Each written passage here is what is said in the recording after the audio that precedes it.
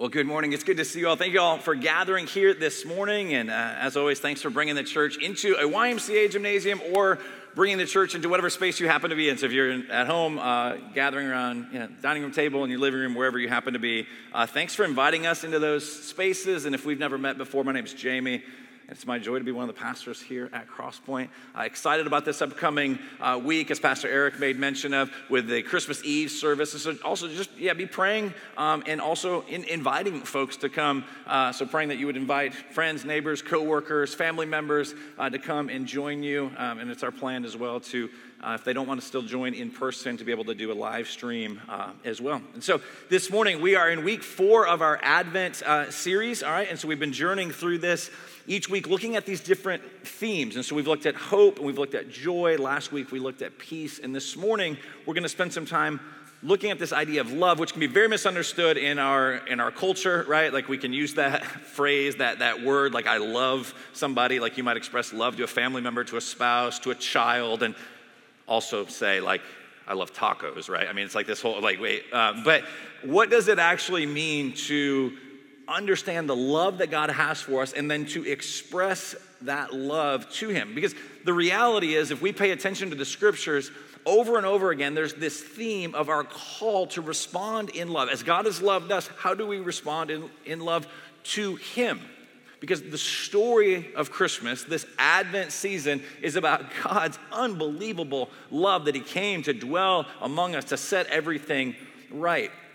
And so when Jesus is asked, if you know this, all right, and it's not just a New Testament reference, it goes all the way back to the ancient scriptures of the Old Testament as well as the New, there's this call to love. And so when Jesus is even asked, like, hey, what's my ultimate purpose? Like, what am I called to do? Like, what's the greatest of the commandments, all right? One of the places he answers that question is in Mark chapter 12. Here's the words, Mark chapter 12, verse 30.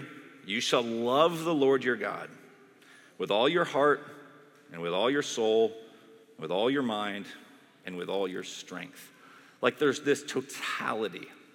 This is how we're to respond. And so I want to put before us this morning this question, like, how can we actually express love to God? If that's our calling, to love God with everything that we have, like our mind, soul, strength, everything, like how can we actually express that love to God?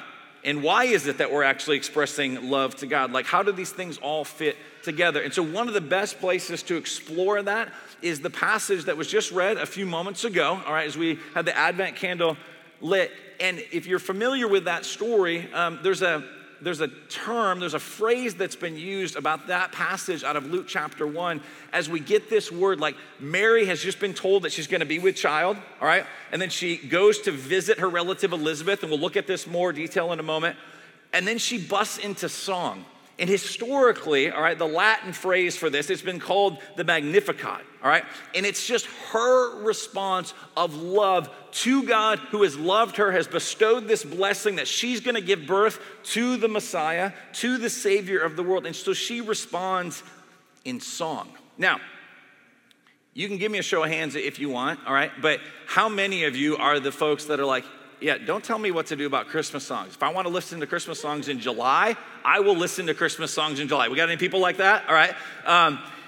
You've got a verse here, I think, to back you up if anybody ever gives you a hard time, because this is the first Christmas song, all right?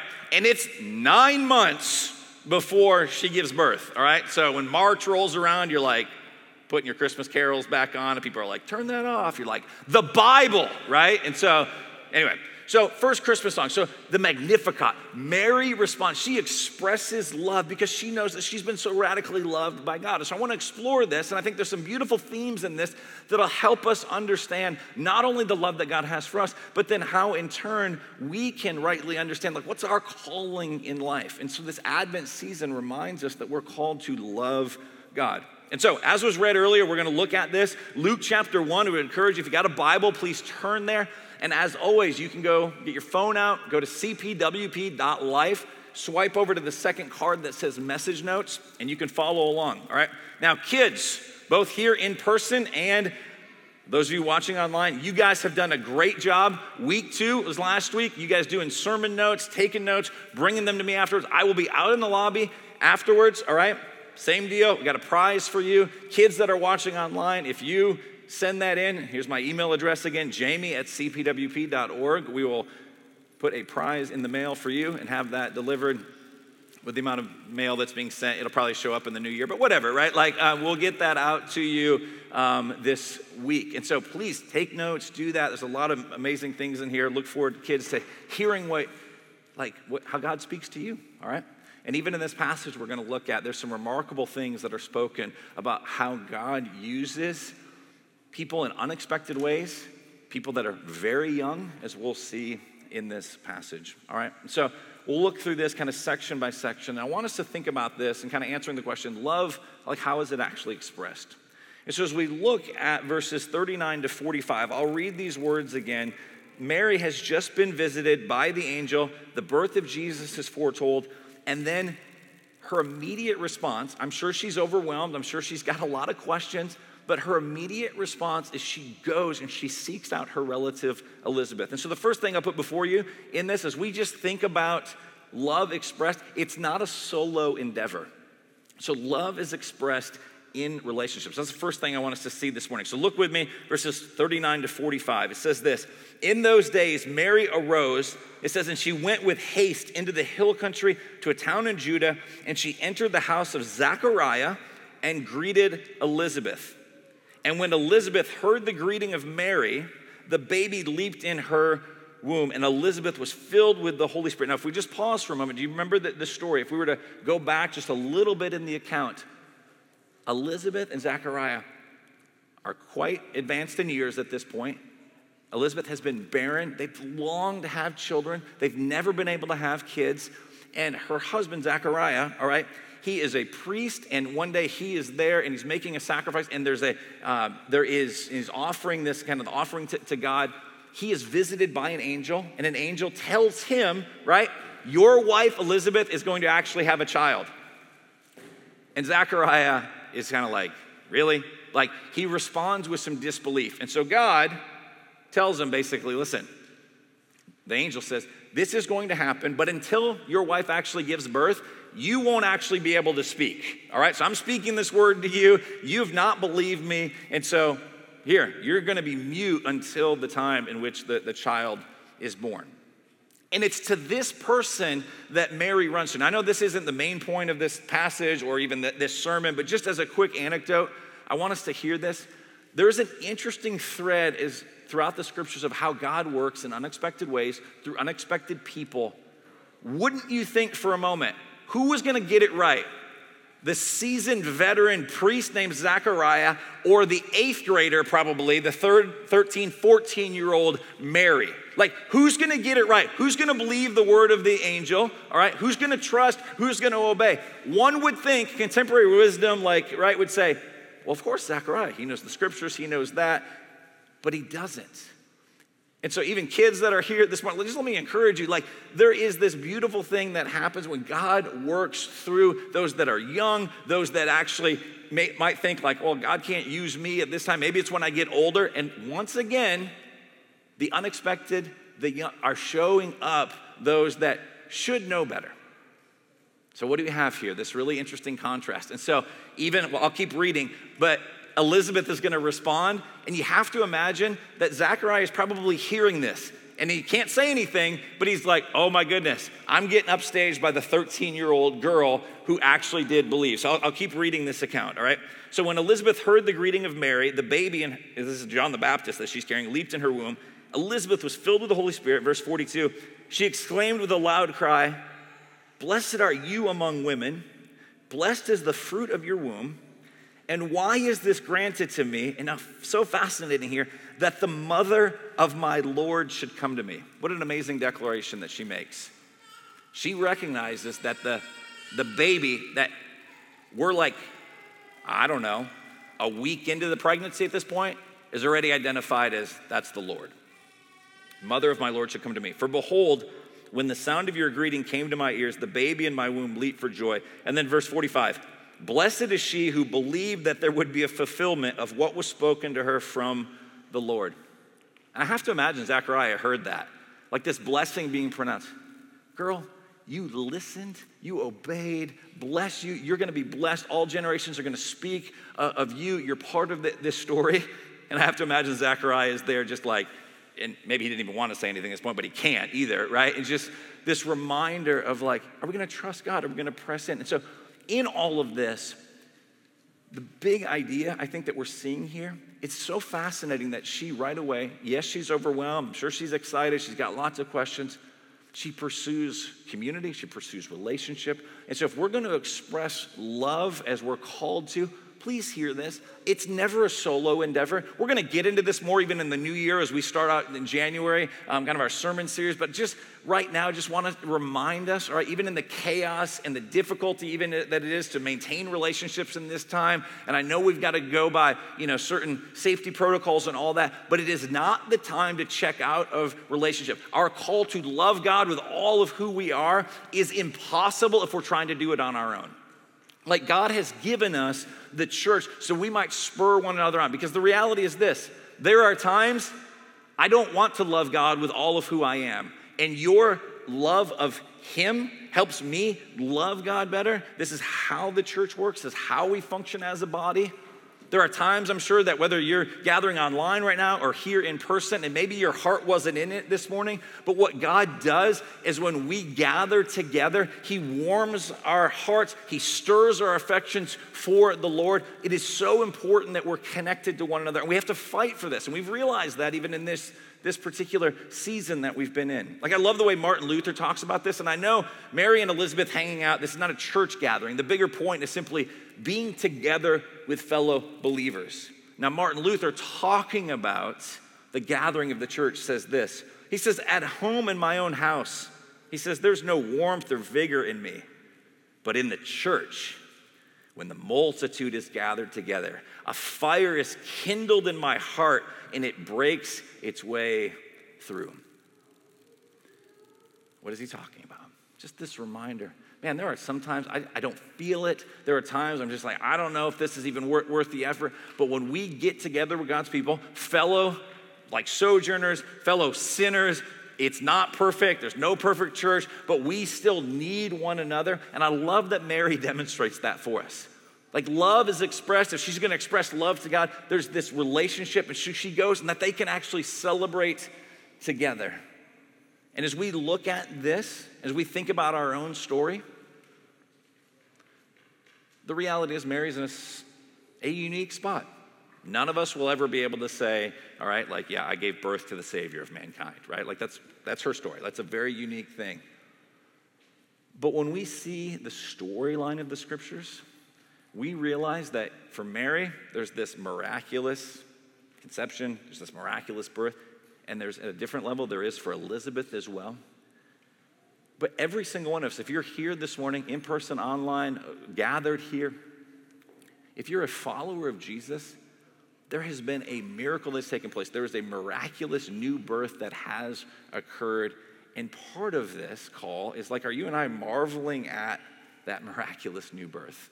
Like God has done a work, and we get to celebrate that together in community. So that's the first thing I think we see. Now, as we look at verses 46 to 50, there's kind of this two-part thing that's happening. I'd put before you this, that love is actually experienced in remembering. As we recognize, as we stop, we pause, we consider, we marvel at all that God has done. We become aware of who we are in light of who he is. And so there's kind of two parts to this. In this call to remember, Mary spends time as she busts into song remembering her condition, and then she also remembers who God is. And so, church, if we're going to express love to God, if we're going to respond to the love that we've received, it would be helpful. And this is a theme that's come up. It came up last week in the text that we were in. It's all throughout the scriptures. There's got to be this recognition, I put it before you, of one, our condition, but then also God's character.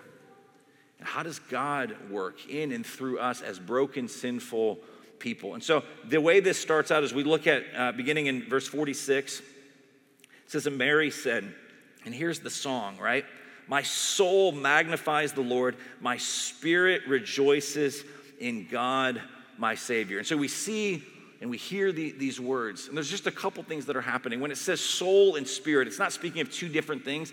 It's a way to describe the totality, like this integration of like, this is her entire being. And her entire being it says magnifies the Lord. The language here is it's enlarging the Lord. Now, that doesn't mean that she's making God bigger. God has always been majestic and powerful and sovereign, and we can't wrap our minds around it, and us singing songs to him doesn't make him any bigger or stronger or more powerful. But this idea gets at this, that she's saying, my view of him is being enlarged, my view of him is being magnified, and so I'm giving all that I have, like every bit of me, to enlarge, to magnify, to make much of the Lord. And this is partly what expressing love to God looks like. Like, is he magnified in your life? Maybe another way to think about it is this: is God being enlarged in your life? As you think back on this very unusual year that 2020 has been, has your view of God, has it grown? Has it increased? Has there been more worship? Has there been more praise? Has there been more love expressed as you understand more and more just how amazing he is? Now, again, that's not a solo endeavor, and that doesn't mean your heart is always stirred with all kinds of affection. Sometimes it's going to be a grind. But as you stop and you consider, do you realize the God of the universe loves you, pursues you, calls you his children, gives you a seat at the table, all of these things? So is God being enlarged in your life? And part of the way that this happens is when there's this juxtaposition of like who God is and also a continued recognition and a willingness to look at our own hearts, to examine our own condition. Because as she continues in this, she sings these words, "For he has looked on the humble estate of his servant." For he has looked. And so for one, Mary is encouraged. God has looked at her. God has seen her. God knows her story. God knows her insecurities. God knows everything that she struggled with. I mean, let's think about this for a moment, right? Like, let's not over-idealize this. This is a middle school aged girl, more than likely, all right? Now, I've never talked to a middle school aged girl that's just been like, life's amazing all the time. It's just awesome, right? She's got her own struggles, her own thing. Like, she's just trying to figure out like who she is in the world, and like, oh, by the way, you are going to carry, the Savior in your womb, right? Like, there's a lot of pressure, all right? And she knows and she recognizes the Lord has seen me. He has looked on. And her response is, I'm his servant. And there's a recognition, this humble estate. It's this recognition that on her own, she can't make herself lovable enough that God would accept her on her merits. She recognizes that the people that she's part of have been the chosen people of God, and yet rebellion and shortcoming and sin and shame. She's like this humble estate. Like, we want to do better, but we haven't been able to. And so she knows that she's part of this brokenness. And it's not just out there in the world. Like, she knows it's in her own heart. She knows that she's trapped.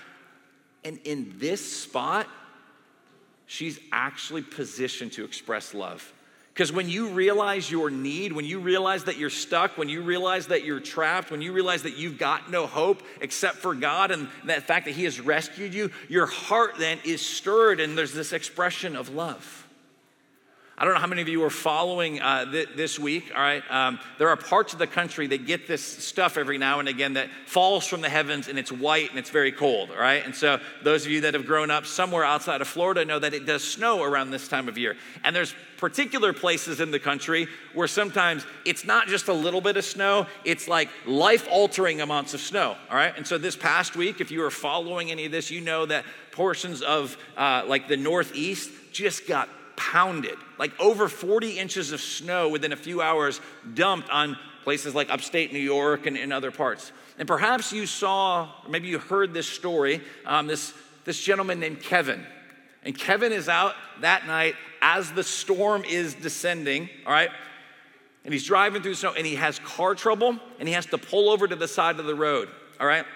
And so the belt, the serpentine belt on his car apparently like had broke, all right? And so at this point, like nothing will start, nothing will work. He's on the side of the road and he starts calling for help. Hey, I'm on this road. He's trying to find help. And while he's doing this, if you read this news account, you know how terrifying this is. With all the snow that was falling, the snow plows started coming. And the snowplows went down that road and pushed so much snow that it buried poor Kevin in his car, which will not start, and eventually his cell phone even went out. And so there are police that are out trying to find this man, Kevin. They can't locate him. The next morning, they're out. We're 10 hours into this at this point. We, as if I was part of it. They're 10 hours into this, right? And he is there. Hypothermia setting in, frostbite, like all this sort of stuff that he's dealing with. And there's a police officer that's like, I know there was a caller that had called in from this road. And he's like, he thinks he sees like the tops of some mailboxes. So he's trying to figure out the address. So he gets a shovel and he goes out, and here's, this is the scene, all right? Out in front of this house, he starts digging, trying to get a mailbox, and he starts hitting something. And he realizes he's hit the windshield of Kevin's car. And so he begins digging this man out of him. And there was his car. And so for over 10 hours, he was trapped there. Now, apparently he's fine. This picture, you go read the article, the cop that found him, Kevin was in the hospital. They're making sure he's doing okay. But a very miraculous story, great rescue story. But that picture there, I mean, some of you are like gonna have nightmares about this, right? I mean, that sort of helplessness, trapped, stuck, can't get out. Does anybody see me? Does anybody hear? Is anybody gonna find me? And the story of Advent, the story that Mary is singing, the way she's expressing love, is I was trapped, I was buried, I was a goner. And the Lord has seen me, and the Lord has pursued me, and the Lord has dug me out of the mess that I'm in. I mean, this is reason to celebrate. And so no wonder she breaks into song, because she understands her condition apart from God. And the question becomes, do you and I, like Mary, do we understand our humble estate? Do we understand that we have sinned and rebelled against God, that we have shaken our fists at the heavens and said, I'm going to do what I want to do. I'm going to speak my truth, and I'm going to do what I want to do because I'm what the story revolves around. Like, that's all of us. And it leads to death and devastation, being cut off from God. Like poor Kevin trapped in his car, wondering, will anybody actually ever rescue him? And Mary knows, oh my goodness, like there's this rescue story that she's been part of.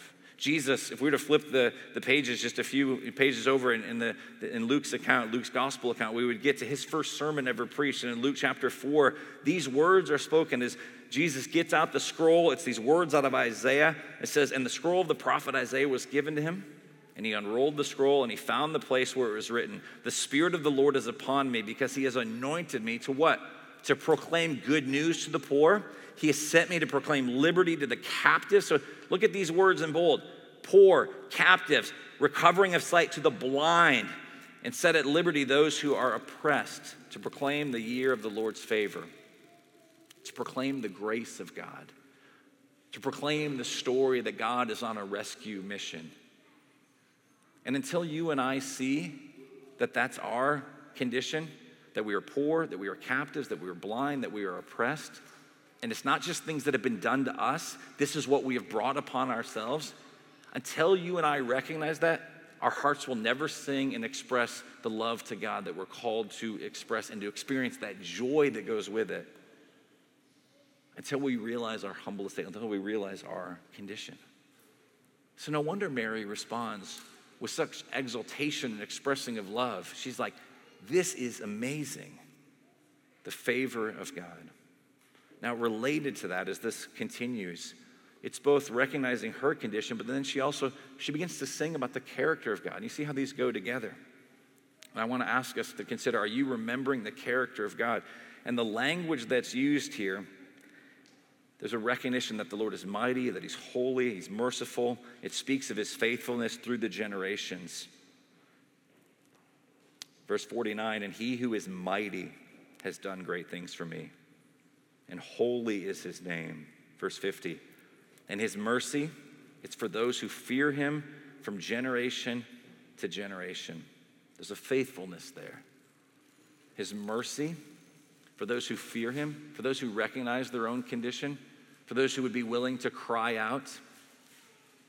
Do you think Kevin in his car had any issue calling out? Do you think there was a moment where like, you know what, I'm a kind of a prideful man. I think I can get myself out of this. No, like there's a desperation of just like, dude, I got to cry out. I mean, I'm sure there was a panic when nobody seemed to respond. That's the desperation. And all we are called to do is to offer to God our helplessness and to remember and to cling to his mercy, to his might, his holiness, which he would give us through his son. Like, we get his righteousness, all of that. And so there's a call. Will we sing that? Advent is an invitation to sing and to remember the character of God, the nature of our God, the one who would pursue us. There's a story maybe you're familiar with that I've enjoyed even just kind of during this Advent season. We've looked at some, well-known hymns, carols, things like Joy to the World we looked at a few weeks ago. And there was a well-respected, this is in the 1860s, a man by the name of Henry Wadsworth Longfellow, all right? This poet, this literary critic, wrote remarkable things. But one of the things he's most famous for, and here's a picture of him and a poem that he penned that's been turned into a song as well. I heard the bells on Christmas Day. And perhaps you're super familiar with him, but in case you're not, there's a really fascinating account of, like, why did he pen the particular lyrics? Because it's not just there's a context for things, right? Because at one point in this particular poem, which has, been made into a song, these words were written: of peace on earth, goodwill to men. And then he says this: and in despair I bowed my head. There is no peace on earth, I said, for hate is strong and mocks the song of peace on earth, goodwill to men. Do you feel sort of the dissonance there? He's like, man, I want to be able to sing that. I want to be able to declare that. I want to maybe even be like Mary, like expressing love, but sometimes it's hard. And this year has reminded us of that. Like, it feels this way, like the enemy is winning. It feels like hate is going to have the final say. And why was he writing these particular words? The story is this. It was Christmas morning in 1863 that he penned these particular words, the words that I just read to you. And he'd been dealing with much grief, and he heard the bells out in the kind of the town square, and he heard people singing and declaring, peace on earth, goodwill to men. And it didn't quite land the way that he wanted to. He wanted to have that joyous celebration of Christmas morning, and he wasn't feeling it. And if you knew his story, it's understandable, because just 2 years prior, in 1861, his beloved wife, with whom he had had 6 children with, he was asleep one night, and a terrible fire broke out in their home. In fact, like, her dress caught on fire. And so Henry, he wakes up to the sight of his wife, to the sounds of his wife dealing with this, and he grabs like a rug and he tries to put it around her, and he lays down himself on top of her, just trying to put the flames out. To the point that he was so badly burned, like that picture I showed you, like that dude has an amazing beard, right? It's before like the hipster thing happened, all right? Like, this was him covering up all the ways his face had been marred and mangled and burned that never fully recovered, just to cover that up. And less than 24 hours after him trying to rescue his wife, she passed away from just such severe burns. And so the man is grieved, and now he is a widow, and he's got these children. And his oldest boy, it's also the country. You talk about like, hey, we feel some unrest and some division. They're in the middle of the Civil War. And he's living in Massachusetts, and his oldest son decides, I want to enlist, I want to go fight, I want to be part of this, what's happening. And it was mid-December then of 1863, because his son went earlier that year, that a telegram arrives, all right, and he finds out that his son has been shot during battle, has been shot through the shoulder, and there's a chance, as surgery is going to be done, that he might actually be paralyzed. So you just think about this. The whole country's in turmoil. He's lost his wife. He's trying to care for all of these children. His oldest is now fighting in Civil War and has been shot. And so he goes with one of his other sons to Washington, D.C. to get his son, to bring him home. Surgery is going to happen. And now it's Christmas morning. He's finally made his way back. And he hears the bells playing, and he hears the people singing. And have you had this experience? Like, you're having a bad day, and somebody's all chipper and joyful, and you're just like, I want to punch you in the throat, but I probably shouldn't do that, right? And kids, don't write that down, okay? Like, right? Like, you have that moment, you're like, I'm just not in the mood for it. And so he hears the bells, and it's sort of tormenting him. It's no wonder. I mean, you think about that, right? No wonder he would write, and in despair I bowed my head. There's no peace on earth. Hate is strong, and it mocks the song. But then if you know these words, if you know this poem, if you know this song, you know that there is a turn that takes place, because what does he do? He begins to look past circumstances. It's difficult and it's challenging. He doesn't have his head buried in the sand like as if there's no pain. I mean, he's talking about it. He's singing it. He's writing it. But he also remembers the character of his God. It's why he could pen then these words as part of the same poem. And I love this, that there's this honesty. This seems terrible, and yet I'm going to rejoice. That's the story we see in the scriptures. And so he pens these words. Then pealed the bells more loud and deep. God is not dead, nor doth he sleep. The wrong shall fail, the right prevail, with peace on earth, goodwill to men. What does he do? He calls to mind not just his circumstances. He grieves them. He feels the dissonance. It's probably not going to be his greatest Christmas ever.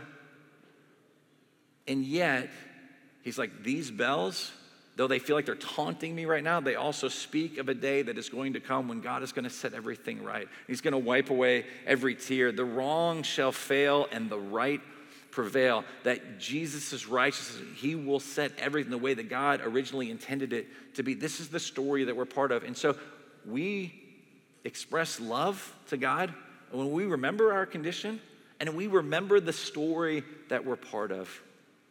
And Mary is singing this song with this recognition that God is mighty and that he's holy and that he's merciful and that he's faithful.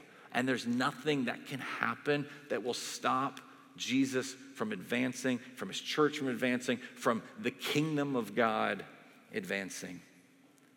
And what this speaks to then, and we'll close with looking at these last few words, is Mary in verses 51 to 56. She sings words that are written in a tense that's like, this has already happened. And even though it hadn't yet occurred, we know the truthfulness of this. We know where the story is headed for her son, for the Messiah. We live on the other side of that now.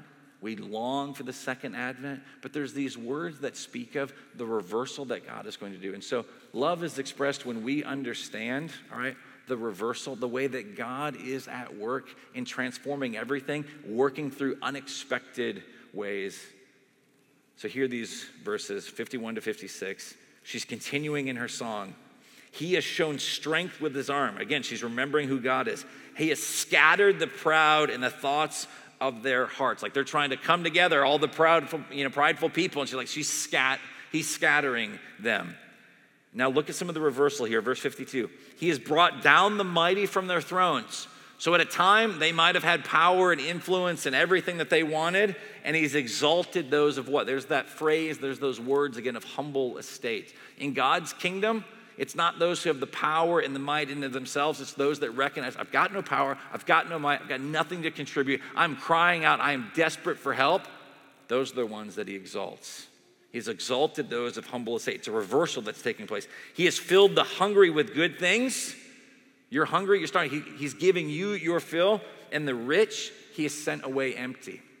Those who thought, I can earn, I can do this, I can achieve, I will fill my life with enough things that will satisfy, they actually experience an emptiness. And those that know their hunger, those that know their desperation, they're actually filled.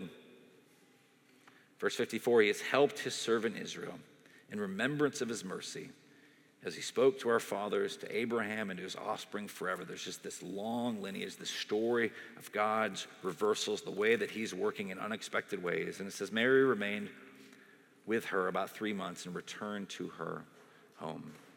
So church, hear this. At the end of the day, we express love to God, not to earn the affection of God, because we already have the affection of God that's been set upon us if we've trusted in Christ's work. If we've cried out to him, as we continue to cry out to him, we ask for mercy. We ask him to meet us in our needs. All the challenges and the things that come up, the things that have come up in this year, the things that will come up in the weeks and the months ahead. But we cry out to him. We ask him. We trust that he's going to be merciful. He's going to be faithful. This is who he is. He can't go against his character. And the nature of the gospel message is what looked like weakness was ultimately strength. What looked like defeat was ultimately the ultimate victory. St. Augustine pen these words. Look at this reversal. Look at the upside down nature of this Christmas story. Man's maker was made man. Just wrap your mind around that for a moment if you can. Like, the maker of all humanity was made man, that he, the ruler of the stars, might nurse at his mother's breast, that the bread might hunger, that the fountain might thirst, the light sleep, the way be tired on its journey. Upside down. This doesn't make any sense from our vantage point, but this is how God works. Augustine would continue. He says this, that the truth might be accused of false witness, the teacher be beaten with whips, the foundation be suspended on wood, that strength might grow weak, that the healer might be wounded, and that life itself might die.